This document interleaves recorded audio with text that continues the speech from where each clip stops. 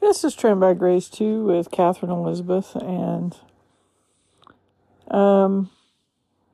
this next section in Isaiah is really, really interesting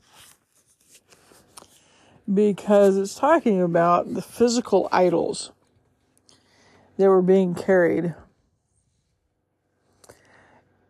And in chapter 46, it talks about the difference. God is telling them again, which is very patient, because God has been telling them through most of Isaiah that this looks like it works. You're listening with your eyes, you're listening with your ears, but you're not listening with what is going to happen in action. You're not noticing what really works that way. So, again, he's mentioning this in direct relation, this time, to the idols of Babylon. Bel bows down. Bel is in B-E-L, by the way. There's a difference between Bel and Bel. Nebo stoops. Their idols are on beasts and livestock. These things you carry are borne as burdens on weary beasts. They stoop, they bow down together. They cannot save the burden, but themselves go into captivity. So here the people of Israel are. They've adopted. Some of them have adopted the gods of Babylon, and he's saying, look, you're having to strap these dudes on your beasts of burden. You're wearing the beasts of burden out because they're heavy. You're having to save them, despite the fact that you are still in captivity. They aren't freeing you from anything. Do you see what's going on here?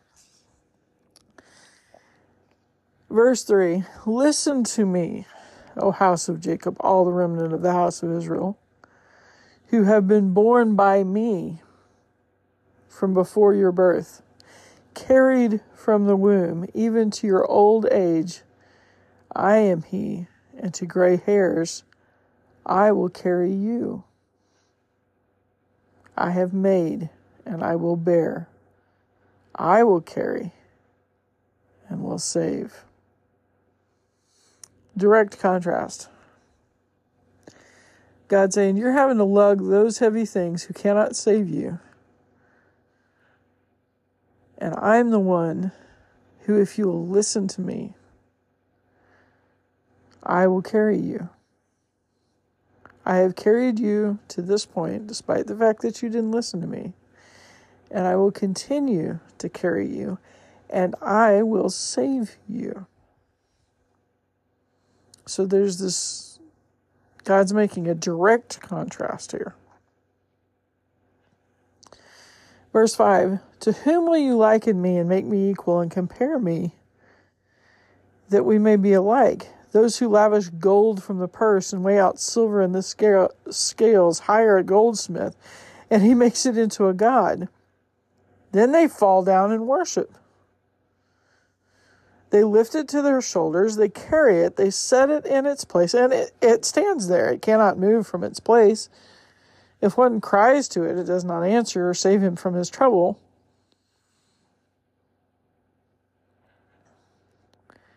So he's saying, you're going to make me equal to something that cannot move, that cannot stand, that cannot save him from trouble, that is something that is molded from man, that man has the gold and has the silver and makes something.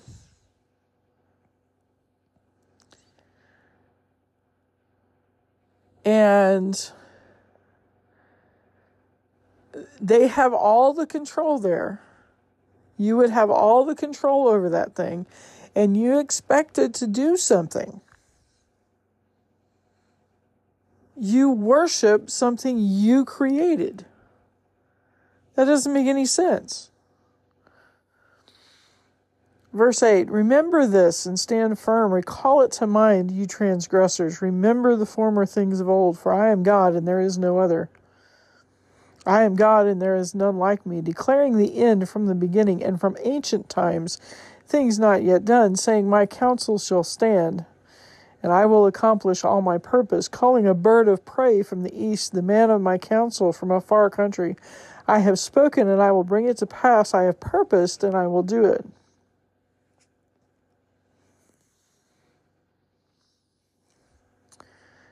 God saying, some of the things I do are so big that you're just able to see the result of it. You don't see what I'm doing some of that time, but you hear my words, and then eventually you see that it comes to pass.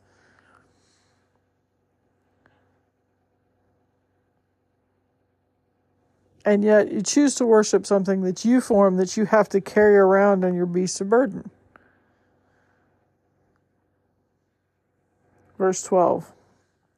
Again, he calls to them, listen to me, just like in verse 3. Here's this, listen to me again. But this time he calls them, you stubborn of heart. So verse 12, listen to me, you stubborn of heart, you who are far from righteousness. I bring near my righteousness. It is not far off. And my salvation will not delay. I will put salvation in Zion for Israel, my glory. Now Jesus quotes this when he sends the disciples out. He tells them salvation is near. And it harkens back to this, that God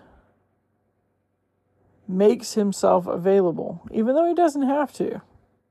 Even though there are people who would say for a sinful people and for transgressors, he won't make himself near. But he did. He does. He knows he's calling us out of darkness. He knows that to call us out of darkness, we can't draw near to him. He must draw near to us for that call.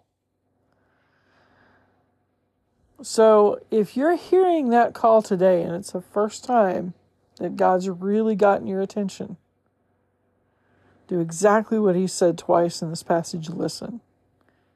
Listen to him. He doesn't have to draw near. He's chosen to. Again and again and again and again in human history, he's chosen to.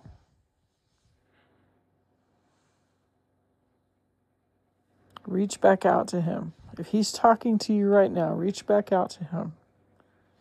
Put all of the other agendas aside and realize that what you need to set you free from where you are right now is something bigger than you. Just like Israel needed something they could not form, something they could not control to set them free.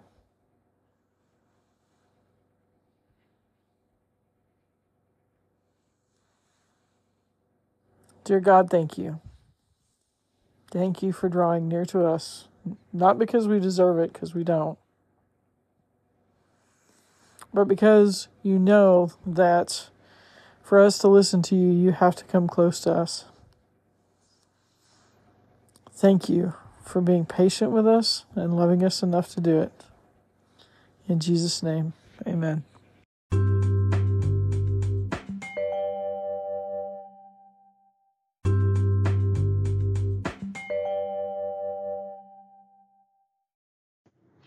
This is Trained by Grace too, and if you're listening to this podcast, I wanted to say thank you.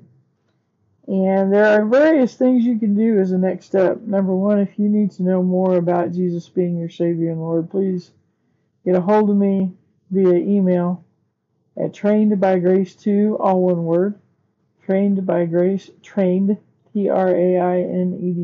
grace2, at gmail.com.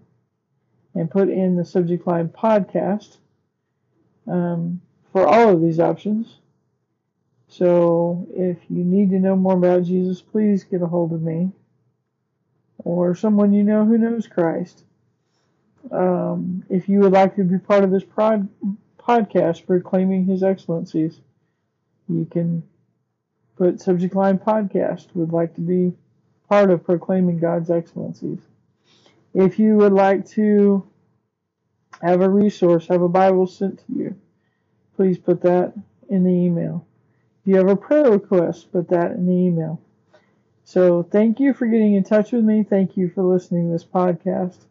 And may you be blessed and know Jesus is your Savior and Lord. And remember, you are one of God's excellencies.